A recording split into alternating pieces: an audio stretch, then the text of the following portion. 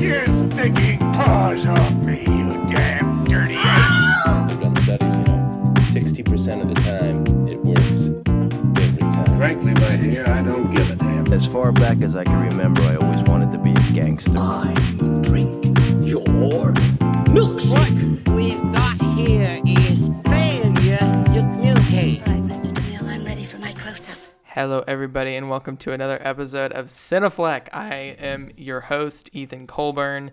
Clara once again has the week off. They hate me now. They no, I'm kidding. Clara will be back next week for we're gonna do a little Oscar breakdown, and then we are going to do a Nomadland pod, a possibly the Best Picture winner podcast, but yet to be determined. So that'll be really fun. So yeah, Clara will be back then. But this week I had two old guests. I had them on together, Ryan and Nev. If you guys listen to the Jurassic Park episode, they were a lot of fun on that. So I had them back for Minari, which was super fun. We drank turkey dews, which was not a thing I was aware of until I was talking to my friend Baker, who you may remember from the On the Waterfront podcast, who is a bartender and my occasional drink consultant, just because she's more of a legit bartender than I was. And so apparently there's a thing in the Midwest / South called the Turkey Dew, which is wild turkey bourbon and Mountain Dew. So I owe her for that one. It's quite good. I have a recipe up on my Instagram if you want to check that out, at Cinefleck Pod, or it's also up on Twitter at Cinefleck there. So I hope you get the chance to check that out. Thank you to my patrons, Steven, Sydney, Zach, Griffin, and Isaac. If you want to become a part of my Patreon and join the film club, go to patreon.com/Cinefleck. Another way you can really help the pod is write us a review on iTunes. They're always nice to read, and just helps us get more seen, look like we have a good amount of listeners, and just helps the algorithms kind of reach more people and everything. So that would be super helpful. Other than that, I hope you guys are all doing well. The weather's getting better. People are getting vaccinated. It's seems like the world's on the up and up for once. So I hope you guys are all feeling good. I do love to hear from you guys if you guys want to reach out on my social media if I don't talk to you already. Anyway, without further ado, I'm going to throw you into this week's podcast. I hope you enjoy.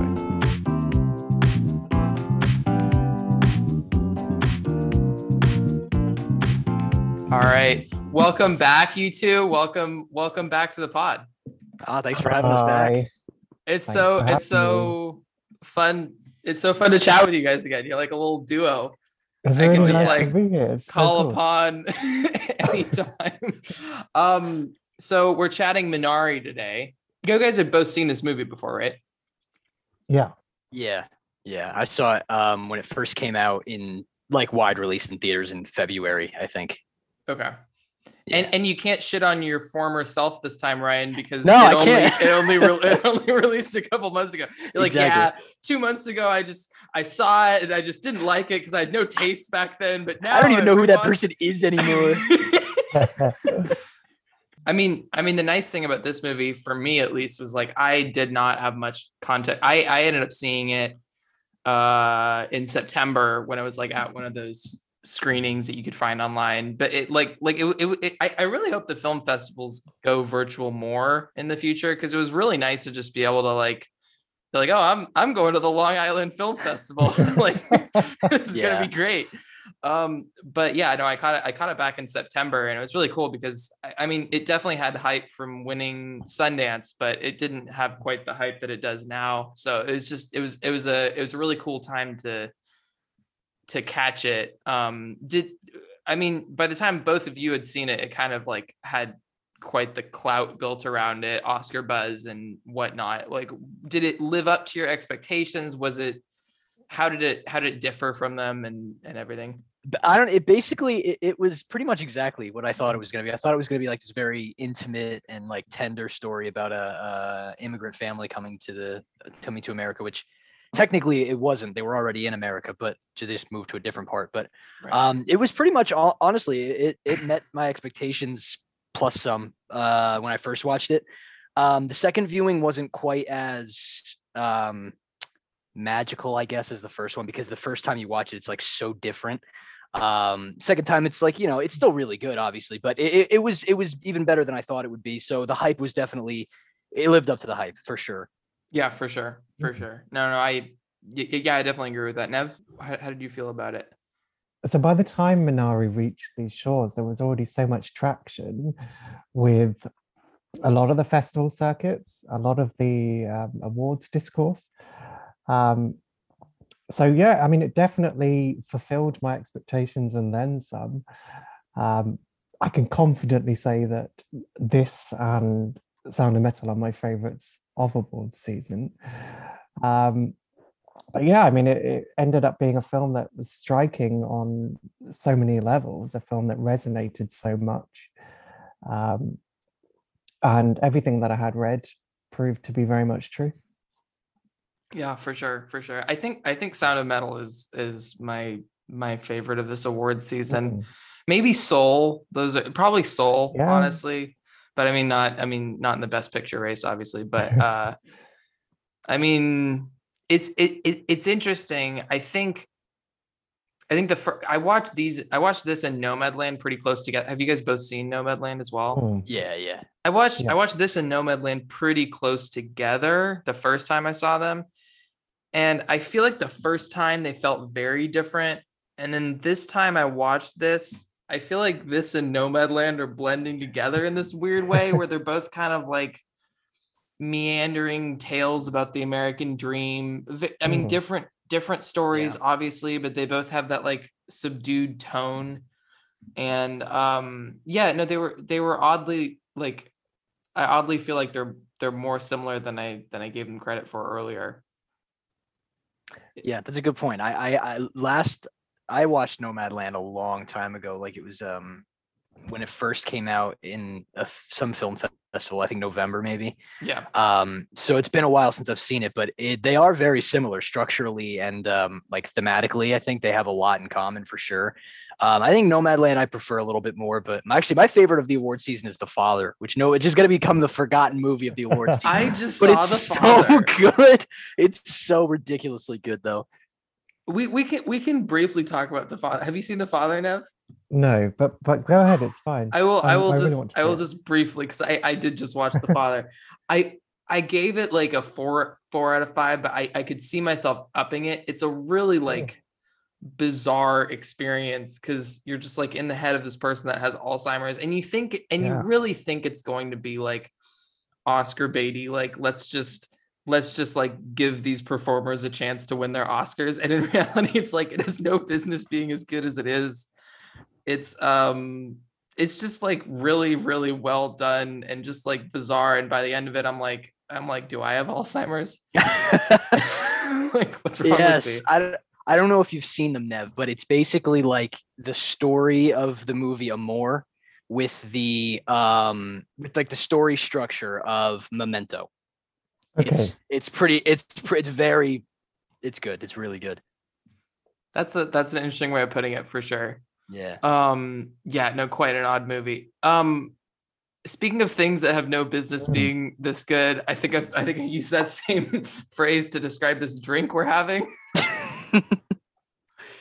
I reached out to Co Baker at Cuckoo Chanel on Letterboxd if you've seen her there, but basically she like I was like, hey, I'm actually like at Safeway right now. I'm trying to figure out like a drink to do with Mountain Dew. And she was like, oh, like you have to do the turkey dew. Like the turkey dew. Like, what are you talking about? She's like, no, this is like a thing. Like every year there's like Turkey Dew Day, which is like sometime in February where like all the bars just have like special turkey do menus where they have like all sorts of turkey do recipes and shit. And she's like, you have to do this. So I'm like, okay, so it's wild turkey, bourbon and Mountain Dew. And then one of the recipes called for some lemon and Angostura as well, which is the one I borrowed. But I mean, like really good. Like I was kind of just going to be like, oh, this is going to be kind of like trashy, but I'm like, I'm really enjoying these. It's really nice. It really takes the edge off. I mean, I quite like bourbon anyway, but it goes rather well with the Mountain Dew. Oddly, Yeah. which you would think, yeah. I don't know. I'm not a soda guy. I actually don't drink soda, but with I barely drink Mountain Dew, but it is really good though. It tastes great. I don't know if I've ever had Mountain Dew before. Really? I just don't. Interesting. I don't drink soda much. You know, I don't know if I've had Mountain Dew on its own either. Let me do this. I will. Oh, here we go. First sip of. Yeah, not good on its own. I mean, it's really sweet. It's like super sweet. Yeah. It's just like drinking syrup, artificially flavored syrup with a little fizz in it. It's Yeah. Do you have to be a certain age to buy Mountain Dew? Because I found out today that to buy the Mountain Dew variant that they sell here, you have to be minimum age of 16. What? Really? Why is that? Is it And the even- caffeine? Well, even the variant that we sell here, I think the recipe's slightly different to what you guys have because there's something in there that legally we can't sell here. I'm sure it was something like that when Mountain Dew first That came is over here. weird. Did they card you for being over 16, Nev? No, unfortunately not. Beyond that now. But yeah, it works quite well. Obviously, like Yeah, obviously, like mountain spring water. It's quite refreshing. Like a lot of the food looked really good in the movie, Yes. despite not. I mean, it didn't seem like they were glamorizing the food at all. It wasn't about the food, but it was like, dang, I just like I want the weird. I want the weird sacks of Korean food that she brings back in her luggage. Yes. Korean food has always been. I had like one of my best friends in elementary school and early middle school. He was Korean, and we would go to his house, and his mom would always force me to eat so much food. But I loved it because it was so. I love Korean cuisine so much. Yeah, no, they made me miss it. I haven't had it in forever now. Yeah, I don't know if I mean, there aren't that many Korean restaurants, at least where I am, but it's Same here. worth checking out in the future. But all that stuff with the suitcase and bringing stuff over, that really, really rings true. So any relatives of ours that are flying from India over here, literally their suitcases are filled with cashew nuts, with chili powder, with cinnamon sticks. And every time I go over, people are trying to shove stuff in my suitcase. I'm like, please get it away from me. My case is full. When I came back from France, I was going to just bring like 4 pieces of cheese because like their cheese is so much better. It's so good. It's it has to do with the pasteurization, but that's a separate thing, or the lack of pasteurization. But so I was gonna get like a vacuum pack of the cheese, and then I was like, that's not enough. So I went back and like I got like another vacuum pack of the cheese. It's like, that's not enough. So anyways, but I ended up getting 13 like pieces of cheese back, which you're not allowed to bring back. I did not declare them, but they were just like wrapped in random like sweatshirts in my bag. But that's what you have to do. What was so sad about it is I brought so much cheese, we didn't even finish it. Like, oh no! Before it like went bad, we were like eating so much cheese. It was so great though. I wouldn't trade it for anything. You got to smuggle food back from whatever country you're going to. It's an essential part of travel. You're like all nervous talking to TSA agents at the border. They're like, do you have any? I'm like, no, I don't know. Why would you think I'd have? Yeah. I guess what about this film like has brought it this much national attention? Because it's a small movie. There's been other interesting small movies this year, but like what's kind of brought it to the forefront like this? So I would say the film is an immigrant's experience about the sacrifices that we make and our desire to help one another, but also understand one another. The story itself it's sort of imbued with various kinds of hardship and courage, along with this sort of intrinsic humanity that we all share. So while it's an immigrant story and not everybody might be able to directly relate to that, Lee Isaac Chung, the director, he creates these characters that are rendered so honestly and truthfully as people, and he humanizes them, and these are people that we can all relate to. So there is this commonality at the end of the day that we all share with these characters in the movie. There's moments in there that we can all relate to and share some kind of connection with. I mean, we may not be able to speak the same language, or we eat the same food, or we practice the same faith, but those familial relationships and the work ethic, the legacy that somebody wants to leave behind, and even the level of care, those kind of moments speak volumes. That was beautiful. That was, good thing you went first. Wow. Or a bad thing for you. I was just basically what I thought was the reason that this resonated with so many people is because like so many people can like relate to, whether it's David the son and his the familial problems when you're a kid and how you see them when you're a kid, or with Jacob the father, trying to keep his family together while also trying to find his sense of self-worth, and really I think this whole movie is the most important part, is kind of trying to, it's like the importance of family while also trying to find your place. And I think that really resonates with pretty much everybody. And I think it's a really important thing to be able to make a movie about and make a message about. And I think it resonated so much because Lee Isaac Chung, the director, like made it autobiographical, at least somewhat. So this is a very real account of an immigrant family, and that makes it feel so much more genuine, And I really wish more directors would do something like this, because it really does give such like a real and genuine feel to the movie, which instantly makes any movie better. I mean, no matter what the movie's about. So I think it's really easy to resonate with a lot of people. So for sure, that one of the reasons it was pushed so far.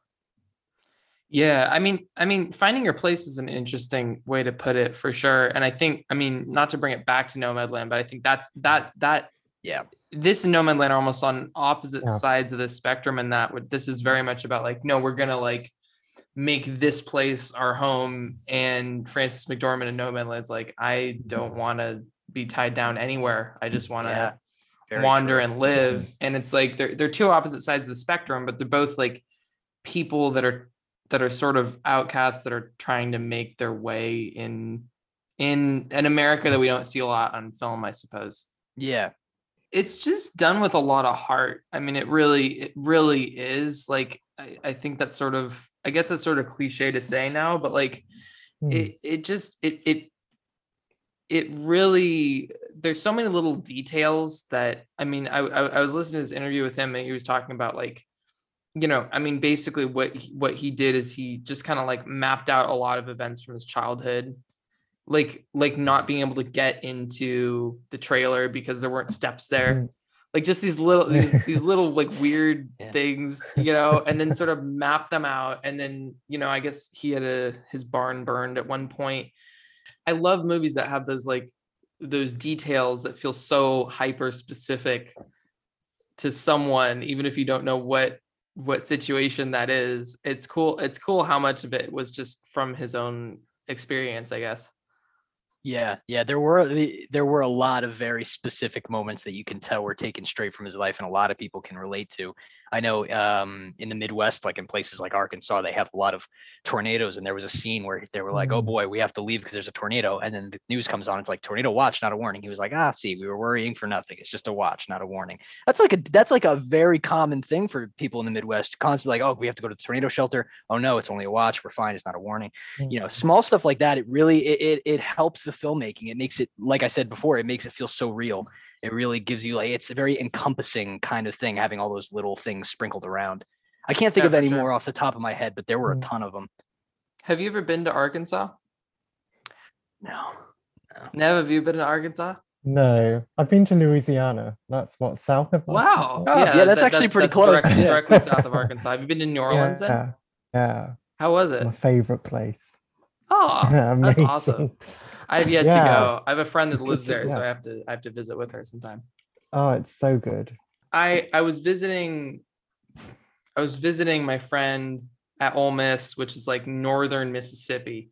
Oh yeah. And then I flew into Memphis. So we were around Memphis, and she was like, "Oh yeah, just over that bridge is like Arkansas." So we just drove over the bridge and then did a UE and turned right back. So we technically went to Arkansas for like 2 minutes. Yeah. But that's about the entirety of my experience. What did you see? What's really odd about Memphis is it looks like it should be a city, and then you like go into it, it's like there's nothing happening. Like it's got tall buildings, but there's just not people. And it's like the only city in the area. And then what's really weird about it is usually when you have like a city on one side of the river, you'll have some sort of suburbia on the other side of the river, because it's like, yeah, you need to commute into the city or whatever. You cross the bridge into Arkansas and there's just like green on either side of you. Like there's not buildings or anything. And I'm like, what? Like what even is Arkansas? Like that's the whole but it's Memphis is it's an odd city. Yeah. Oh. The way you're describing it sounds a lot like I went to Cincinnati once because fun fact, me and my mother are trying to go to every single baseball stadium. So we went to Cincinnati, and it's thank you. I went to Cincinnati, and it's very similar to what you said. Like there's tall buildings and everything in it, but it was like completely dead. It's like no, and this was 2019, like before the pandemic and everything.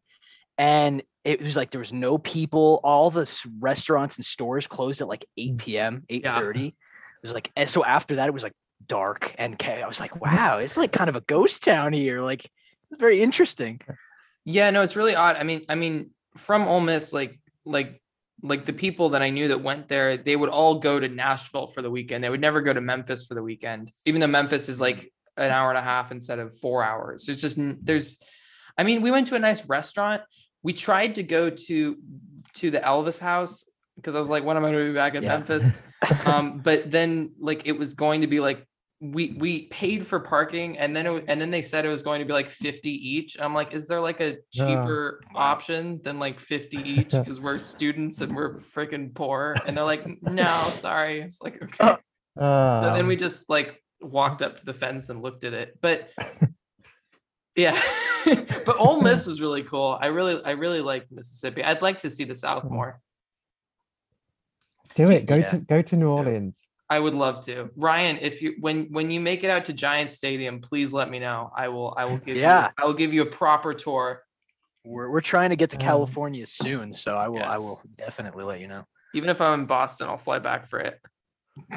The Giants Stadium's amazing though, right on the bay. Oh, it's beautiful. The it's views are beautiful. incredible. It looks so cool. It's it's one of the only new stadiums that I like, just because it's built like an old style stadium with the bricks and everything, and it just like, I mean, I just get nosebleeds. They're like $7. They like Caltrain that the train goes right from like my house, and Caltrain like allows you to drink on the train just openly, which is awesome. So you just like get hammered on the train. You don't have to pay for like the $10 beers there, and have a great time. What's a nosebleed? Not a literal nosebleed. No, have you heard that term before? Is that an American term? Really? So nosebleeds are the really, really high seats in a stadium. Okay. So the reason they call them nosebleeds is because it's like, oh, you go up so much in altitude, like you start to get a nosebleed. But it's a colloquial term, like no one's noses are bleeding. Yeah. Is there a word? Is that like a phrase for that in the UK? Just the high seats. Well, I would say we were just sat up in the gods. In the gods. The gods. Yeah. That's really. Oh, I like that better than That's nosebleed. I mean- That's so much more elegant. Yeah, really. That translates for me. But you know what? Interesting. I saw a Jets game back in 2016, and I was sat in the nosebleeds, and the only thing that I experienced was that my ears were blocked because we were so high up. Oh, really? That's odd. So But, it did actually have an effect on you, the altitude. We're so off topic. This is a great conversation. What do It you is. mean? It honestly is. It honestly is. I love it. So Arkansas. Okay, I've just a random. The Cool Trick Award. Have you guys? Yeah. I've been doing this since I think I had you guys on, or did we do Cool Trick Award with Jurassic Park? I don't think we did. I don't think we did. It was maybe I started it after. So do you know what the Cool Trick Award is? No, actually, It's whatever like you see. So this comes from just something that Paige randomly says to me when we're watching a movie and someone like skydives or like Tom Cruise like jumps onto a moving helicopter or like a train or something, and she just looks over to me and goes like, cool trick. I'm like, so it's whatever just like really impressed you as just like a small stunt. I was really struggling with it this movie, but I have an odd one to nominate, which is the finding water with a stick. Though, like, if that's not a real thing, can we even nominate it? So there's that whole aspect of it. I don't know how you guys feel about that, or if you have anything else to nominate. I mean, the implication was that the stick worked. So I think it's a cool trick. I think it's a pretty cool trick. Yeah. Are there any other cool tricks in the film? So I'm going to lower the tone slightly. Yes. If this particular scene played out differently, then this definitely would be a cool trick. The grandmother drinking that bowl of piss. Okay, so it was a cool trick that he tricked his grandma. There is that, but also if she was able to neck it and not be phased, that would be a trick. That is true. That is true. To get outside the box. But unfortunately, it didn't play out that way, did it? No. I'm going to say, maybe like... I just thought of one. When Paul is carrying the cross all the way down the road, that takes a good amount of effort. That does take a good amount of effort. That takes a good amount of effort, yeah. Yeah. Not really. Yeah, kind of a trick. Not really. Kind of a cool effort, I'd say. Yeah, a cool effort. I guess it has to be the finding water with a stick. Yeah. Probably. I think so. I did some reading into this, and like there's a whole debate on like whether or not because farmers do still do this.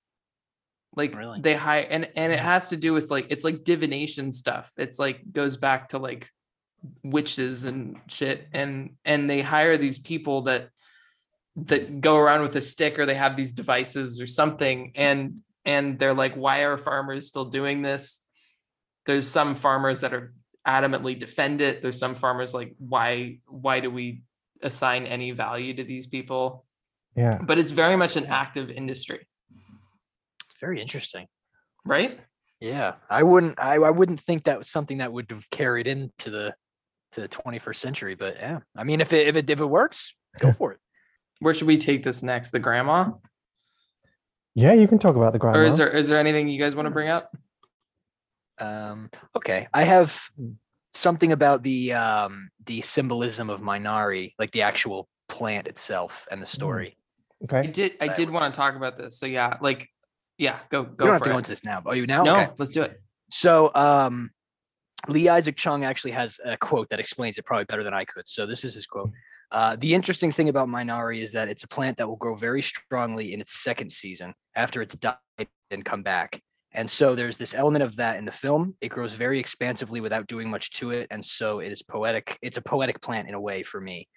And so the fact that Minari kind of grows better in its second season after it's already died is very similar to the way that Jacob and Monica's relationship kind of works throughout, because they keep having all of these, fights, and they keep kind of just, they grow apart a little bit, and they try to and they grow apart. But the fact that they grow apart and then reconnect makes them stronger when they reconnect. And so I think and not even just them, the whole family, the family as a whole, all five of them really.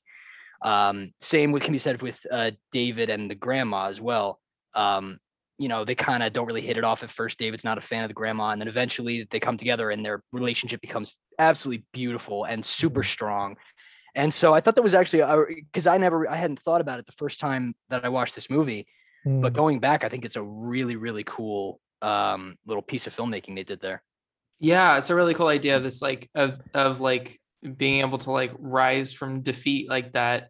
Yeah. I mean, I hope that I hope that implies that their second harvest was better, because we don't really get into that in the movie. It's true. I tend to read things through an optimist lens, but I don't know how you guys feel about any, like, how you think they pulled out of it, if you think they had to give up eventually, or if you think they were able to succeed. And like any other thoughts on the herb, Nev? By the time the film comes to its conclusion, I think there's definitely, in those last final moments, some kind of indication that they've obviously had to start over, and they started over together, and that their relationship has been repaired through all their troubles and their struggle. I had read something about the fate of the grandmother, because it was slightly ambiguous in terms of how things ended for her. But apparently, Yoon Yo-jung, the grandmother, she said in an interview that Director Chung's intention was for her to still be with them upon their sort of business being able to blossom again. It's nice that it has that kind of hopeful, optimistic conclusion, because I find with a lot of award season movies, they are very, very tragic, apart from the odd exception that there is some kind of hope and optimism. But yeah, this one had a nice sort of conclusion to it.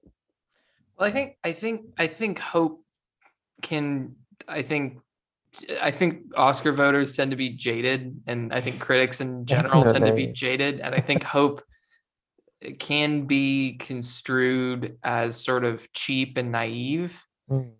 And like if something's like a serious movie, it needs to like have a serious tone throughout and everything, and that works. It works for a lot of movies, but I definitely don't think there's anything sort of tragic about like cautious optimism. I mean, at least in this case, it's definitely not implied that they like become millionaires like selling their Korean food. It's just like hey, like we managed to grow crops and get by and everything, I guess, is what's implied. And Minari's the kind of film that isn't designed to, it's not some kind of cheap ploy to elicit tears. A lot of the emotions that are in that movie come from a very real place, and we were talking about authenticity and the specifics of all of that. That's why it really connects with people, because it's so true and honest. Yeah, this is in a rare list of movies that have made me like tear up in the first 10 minutes. Which is really hard. It's really hard to do when you don't even care about the characters yet. So that's when they're driving to the mobile home. Yeah, but it was only in the first one. I didn't do it this time.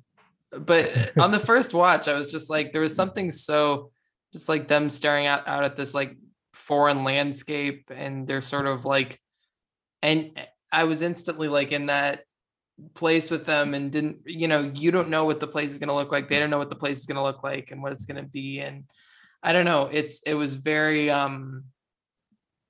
don't know why that moment got me. In some ways, I mean, the one moment that made me cry this time is when the grandma's walking down the road and Alan comes running after her. That kills me. It's Absolutely. such a powerful moment. And I think, can you remind me how to pronounce the grandma, the actress who plays the grandma's name? Oh, Yoon Yo-jung?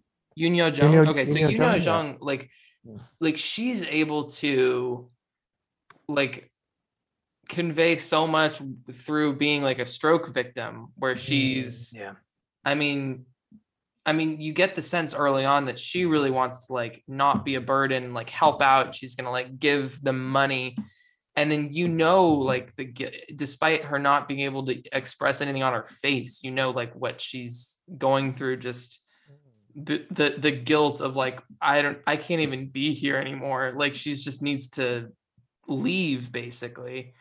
And it's just heart-wrenching. And then how much it's like, like the boy's getting stronger and like decides to run after her because it's that important, even though he shouldn't run. And you're just like, but that moment just absolutely destroys me. There's like a second of recognition when the kid looks at the grandma like and grabs her hand. There's like this single second of like, all right, we got to go back home. And it's like it hits you so quickly, but it's just like oh no, it's so beautiful. Oh my God. Yeah, that's one of my favorite moments of the movie for sure. It's really, really powerful because she's leaving this family to basically set them free. She feels like she is a burden. Yeah. Everything just seems to be going wrong with her being in their presence. So she makes that decision. And then it's just that sort of embrace at the end, that sort of feeling that the kids actually accept her and embrace her and don't want her to leave. And that need and want really kind of hits and then cuts to a close-up on her, and it breaks me just seeing that. Absolutely. I mean, I think when I first started seeing that she was getting all this like awards recognition, I was kind of like, well, but like Amanda Seyfried, and then I think this time I was really brought around to how great her performance is. Yeah. I think just she's just so adorable. She's really just like adorable. And I actually like that. I feel like performances like this that are, I'd say slightly more subdued. She does get like a lot to do in this, but I'd say slightly more subdued, don't usually get traction at the Oscars. So I think it's actually really cool that she's currently the favorite basically. Yeah, I think a lot of the performances in this movie were much more subtle than a lot of the other a lot of their counterparts in those categories. But Yoon Yo-jung's performance was just it was subtle, but it had so many nuances in her facial expressions, in her body movements and stuff like that. That just it's like it. Once I'm going to use the word again, it feels so genuine. All of it just feels so genuine. None of it is it's like not Hollywoodified. It's not dramatized. It's straight up. This is what it is. And I appreciate the hell out of it for that. It is one, I think, I hope she wins the Oscar, honestly, because I think she had the best performance, but it's a subtle one. It's a subtle one, but it's still so good. Yeah. Watch. That's right. No, you're good. Go. When you guys watch this movie, does it evoke memories of you with your own grandmothers? Yes and no. I think it's for me, I knew my grandparents from before I remembered them. So it's a very different experience. Like so much of relationship with David is like getting to know David for the first time. And that's not an experience that I have. Some of the like, here's this card game and I'm going to kind of get on the floor with you and like play this card game. Like that feels very like grandma to me and whatever. And there's elements like that, but I'd say for the most part, like, I mean, it was pretty different from my experience with my grandparents. I'd say. Yeah, me too. What about you, Nev? There's moments with that. I mean, in terms of the character, she doesn't have those kind of conceptions of what you imagine a grandmother to be. And then David points out that she doesn't bake cookies. She swears. She wears men's underwear. I mean, in terms of her behavior, she's quite crass. But there are those other shades to her character that really, really connect. Like the card playing, like the scene where David's talking about praying and at night. I mean, those really sensitive moments are really, really beautiful.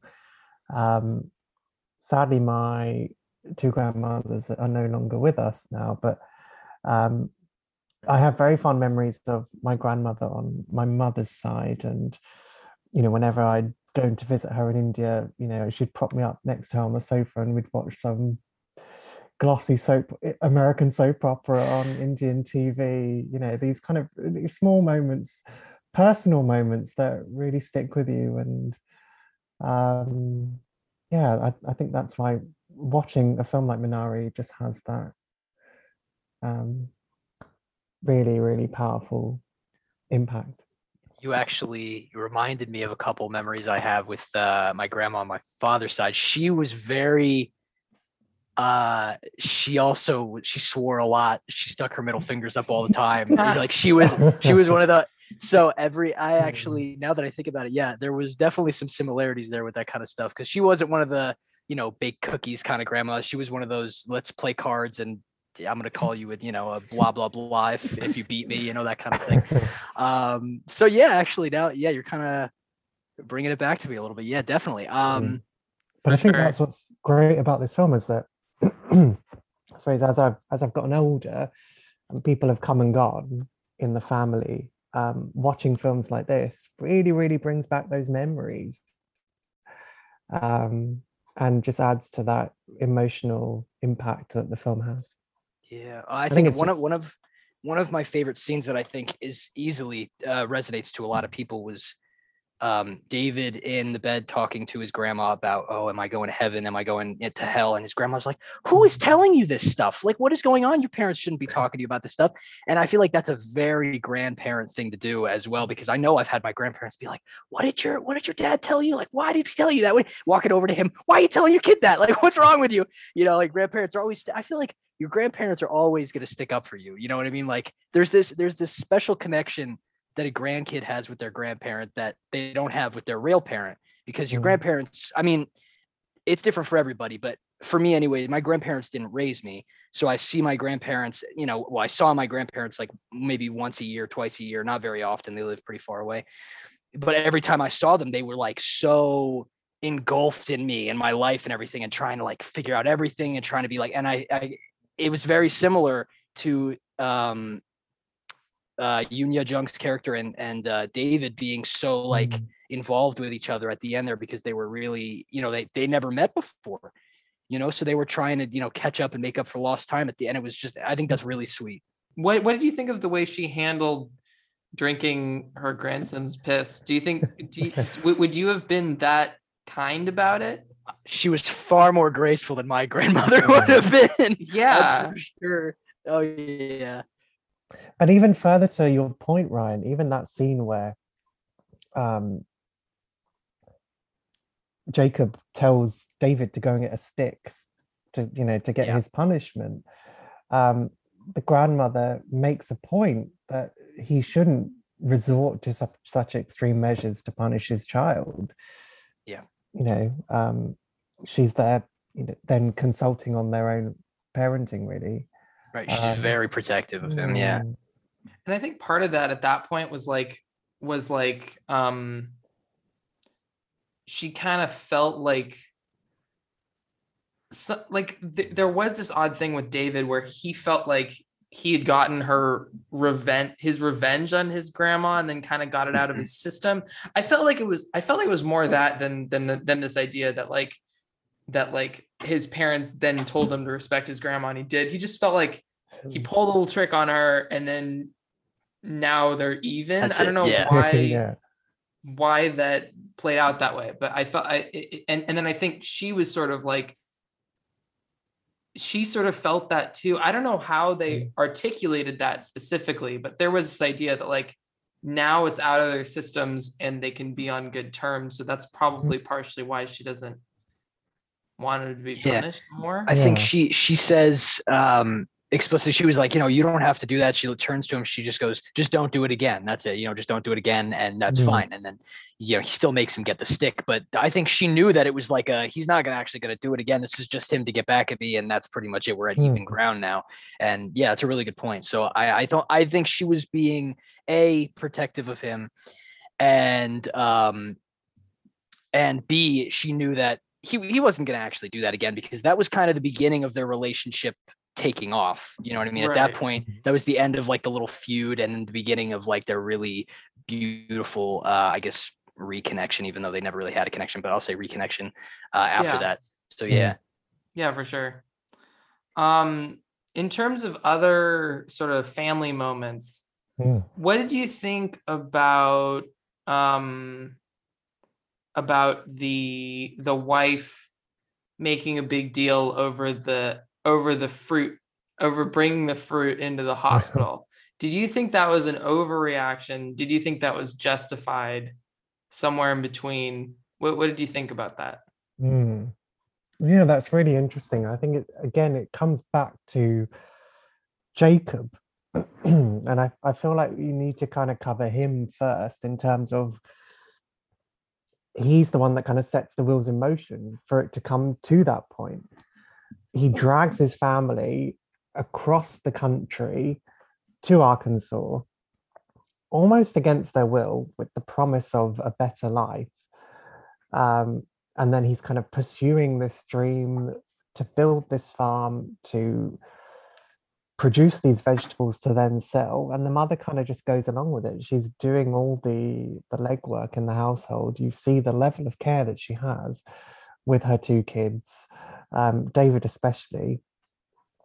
And so then this whole moment that it's been building up to, with the struggles of putting all their resources and money and finance and all of that into making this farm work, and then they get to the hospital, and then Jacob's priorities are still on the farm, even they're there for their son, and that's what it should be, but his priorities are very much elsewhere. I suppose the way that Lee Isaac Chung writes his script, I do empathize with Jacob massively, but then also I empathize with Monica. I think it's done really, really well. Yeah, I think Jacob, like I said this a little bit earlier, but he's just trying to kind of, there's a quote he says something along the lines of like, the kids need to see me succeed at something, because they've only ever known me. Yeah, they've only ever known me as a chicken sexer. I've never really done anything on my own. I don't have my own accomplishments. So coming out here, starting a farm and having it be successful is huge. And then she hits back with, isn't it more important that we stay together? Because he literally implies they go and move away and go back to California where they're happy, while he stays and farms. And they're like, no, like, that's not, we're a family. You know what I mean? We have to stick together. That's more important. And so there's like this, they're a little at odds with that kind of thing. But I think it's really a very interesting, it's a very human moment, because everybody wants to be successful at something, whatever that thing may be. But also, it's heart-wrenching to have to break your family apart to achieve that.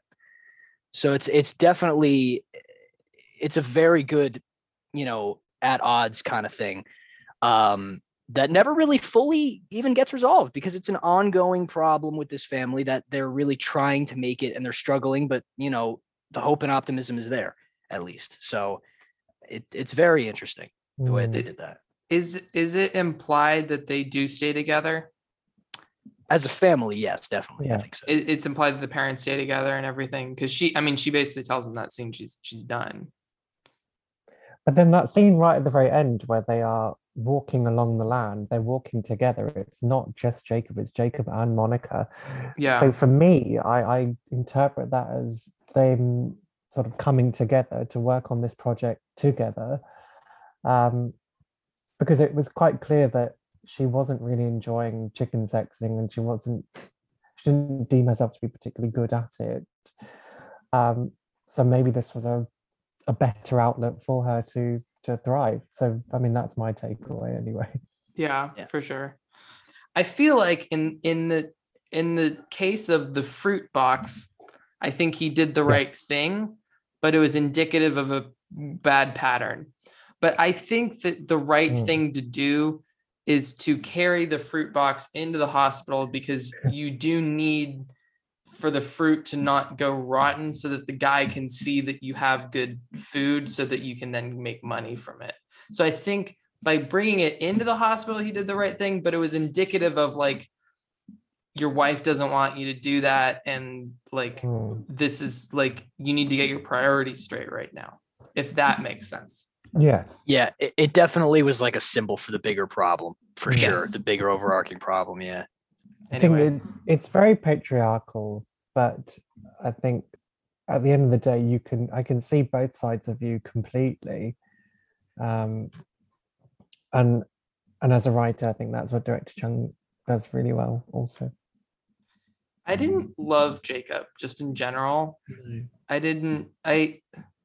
mean, I thought the performance was great. I didn't really find much redeeming in his character. It's like, I mean, I feel for him at times, but yeah, I guess I didn't really love him as much as the rest of the family.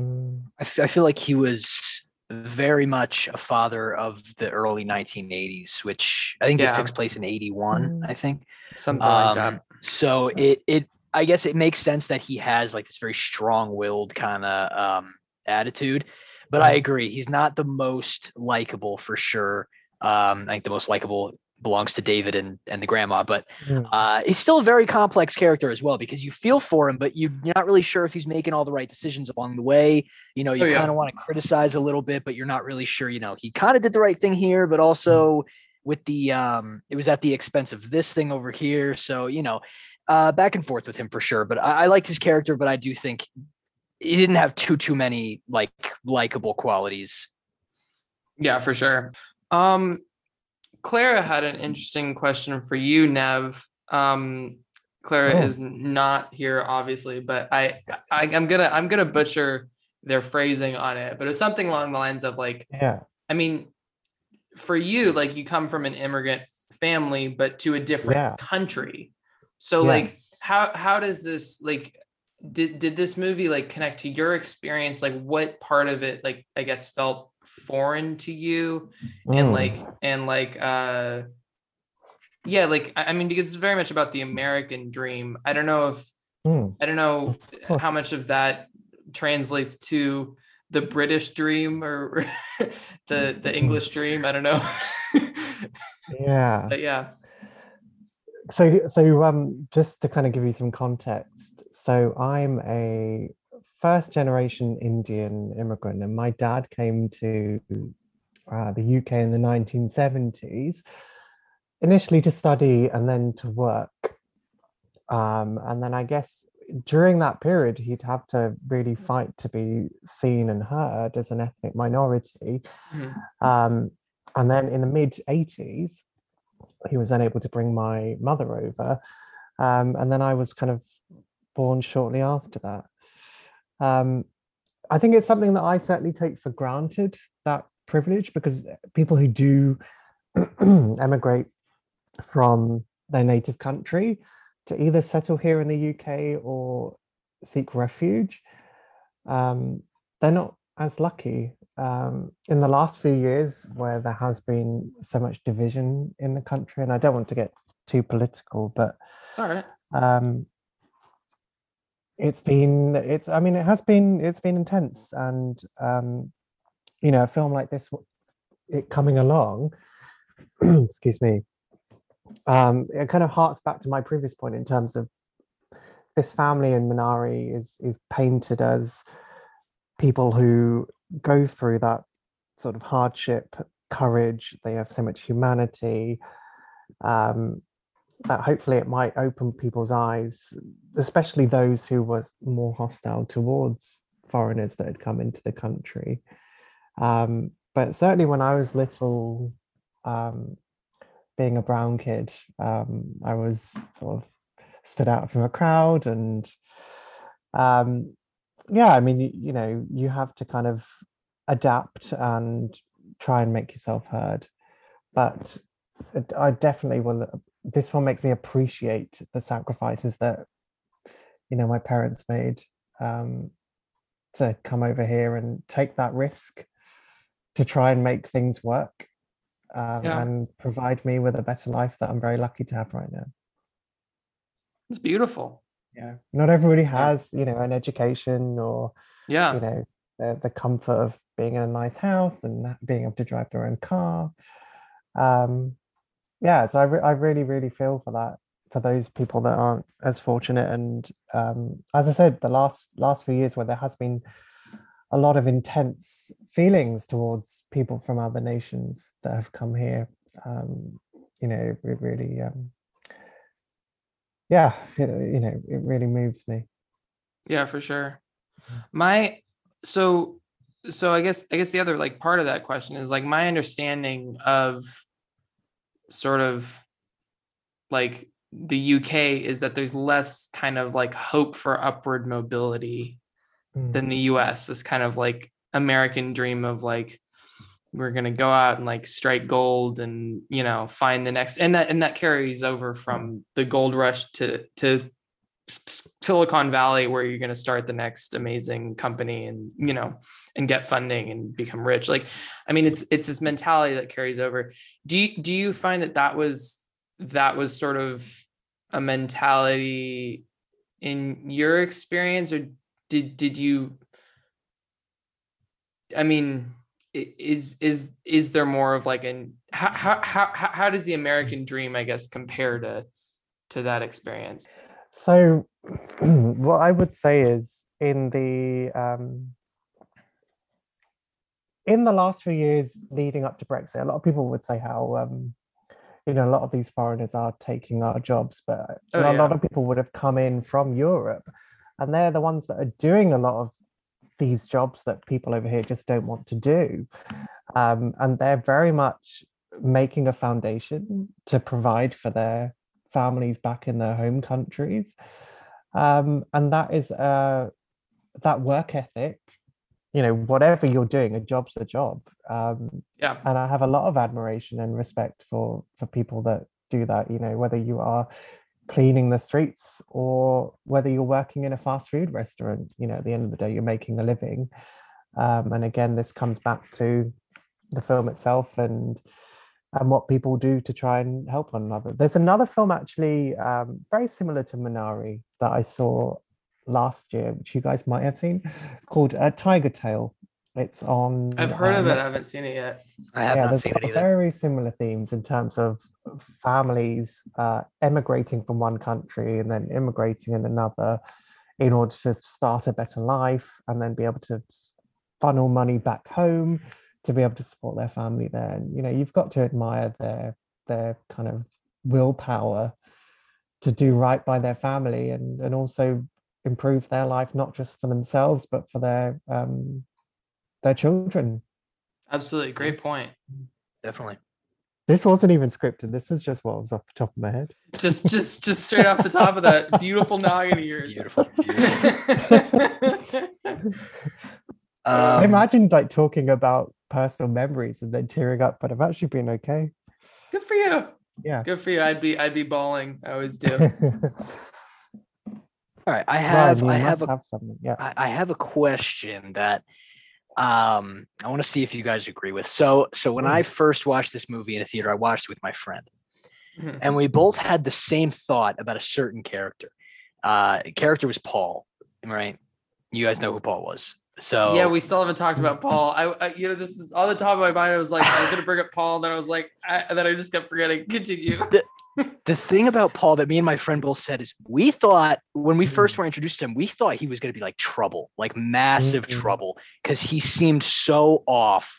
And I couldn't tell if it was off in a way where he was like going to go crazy on someone, or if it was just maybe he was just very religious, one of those, super religious. I'm glad that he didn't cause any trouble and he ended up being actually a very sweet guy.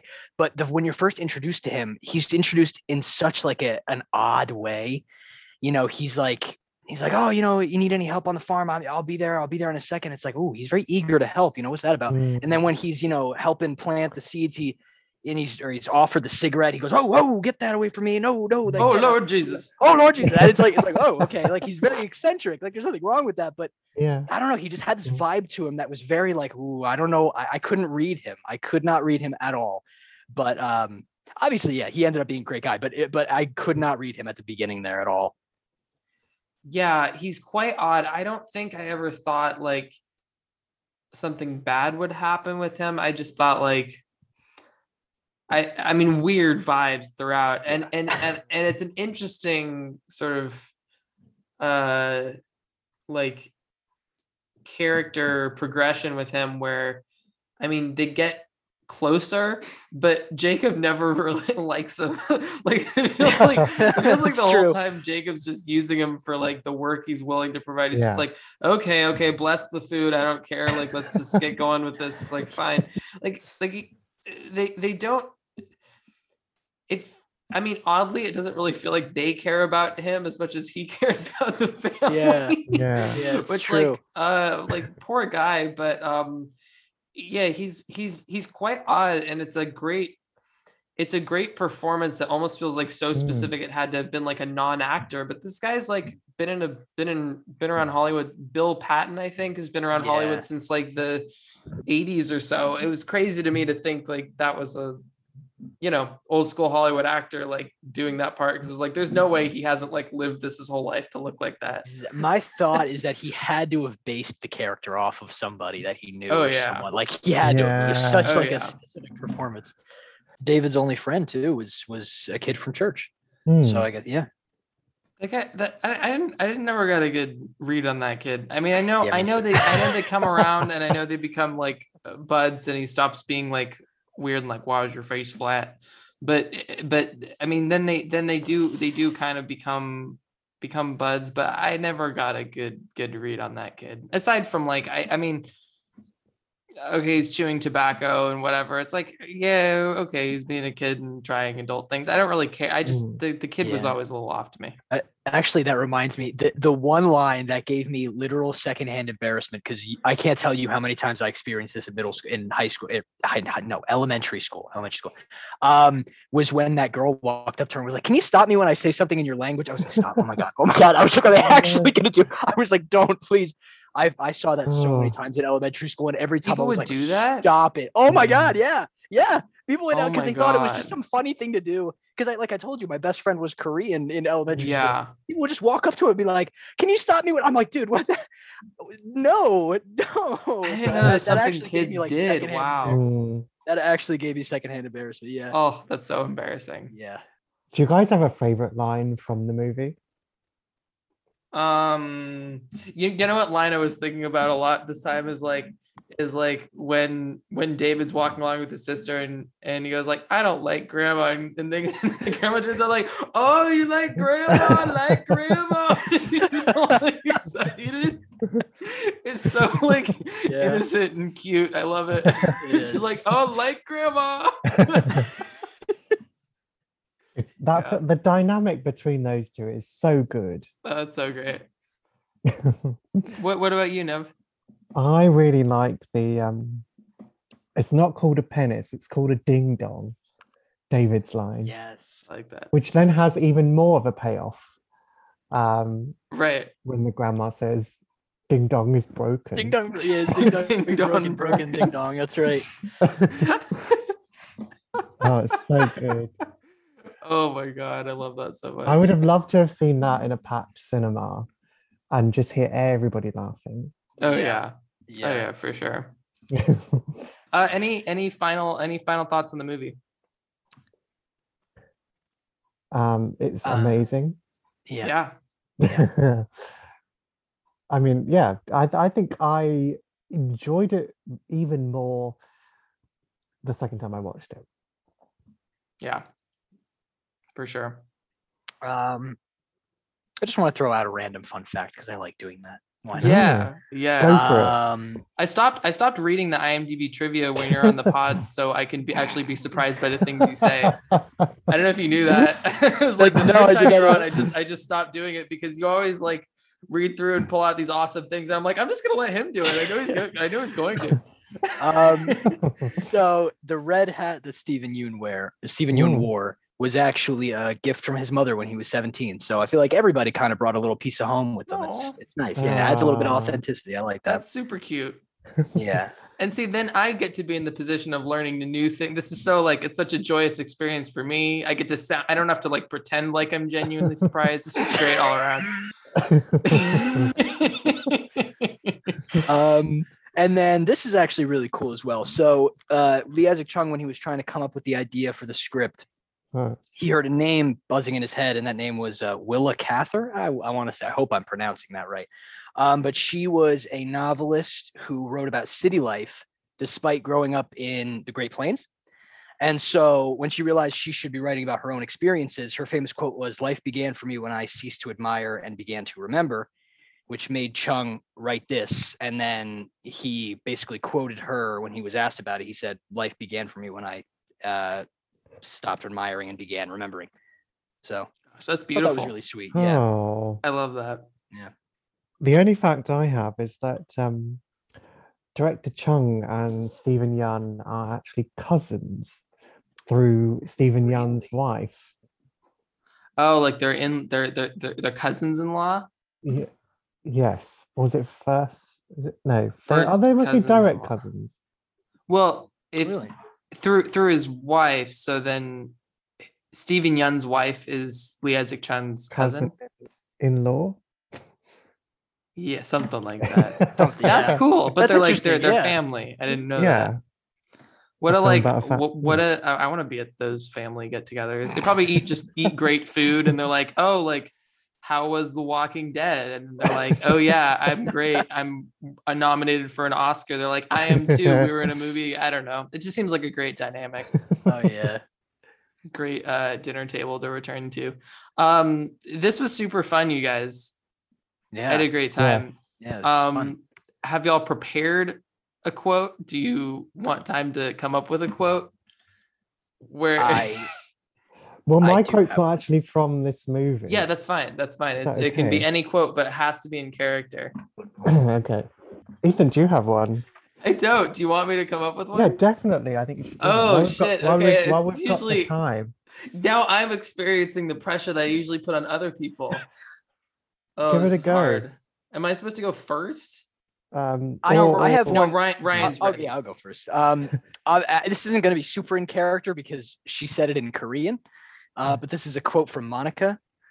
At the hospital, you choose the farm over the family.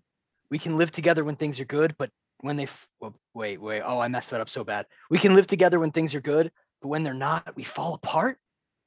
I was like, oh, That's yeah, intense. That's a good super quote. intense. I like that. Oh,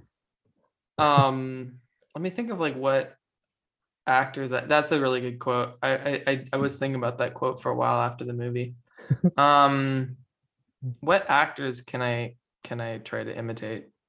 Oh, you know what I'll pull up. I'm gonna pull up a quote. okay.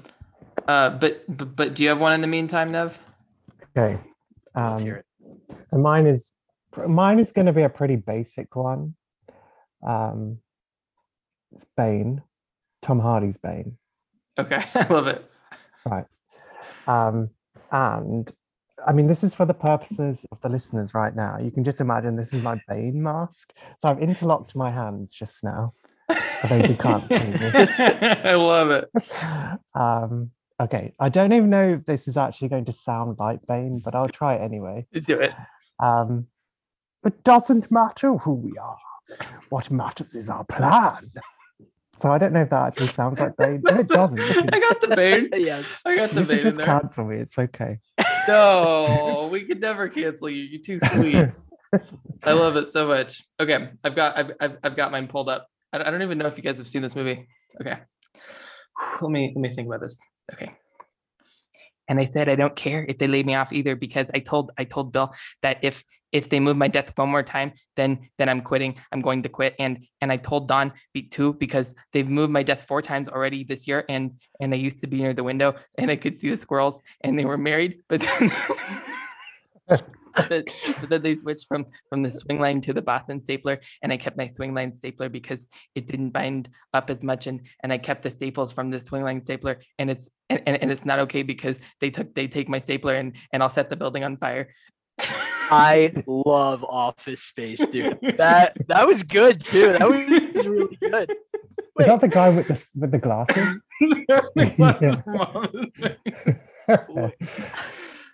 Wait, Nev made me want to try a Bane impression. Can I try? Yeah, of course. Okay, ready. It's going to be infinitely better than mine. I was born in the dark. Molded boys. Right? That was nice. That was That's very so good. nice. Yeah, there's another Milton quote I was trying to find. It's the one. It's the one where it's like, and I was told I could listen to the radio at a reasonable volume, and I Oh my god! Where Dude. he's like Ron Livingston peers over there. He's like, hey, can you turn that down? He's like, well, I talked to Bill about it, and he told me I could listen at a reasonable volume, and I've kept the volume down all day. And he's like, oh, forget it. He's like, I'm not even gonna. That movie kills me. I love that movie. I love that movie. Oh, it's so good to have you guys back. It was so fun. Thank you so much definitely. for having me back on. I Yes, see that thank was in you. Arkansas. See you in Arkansas.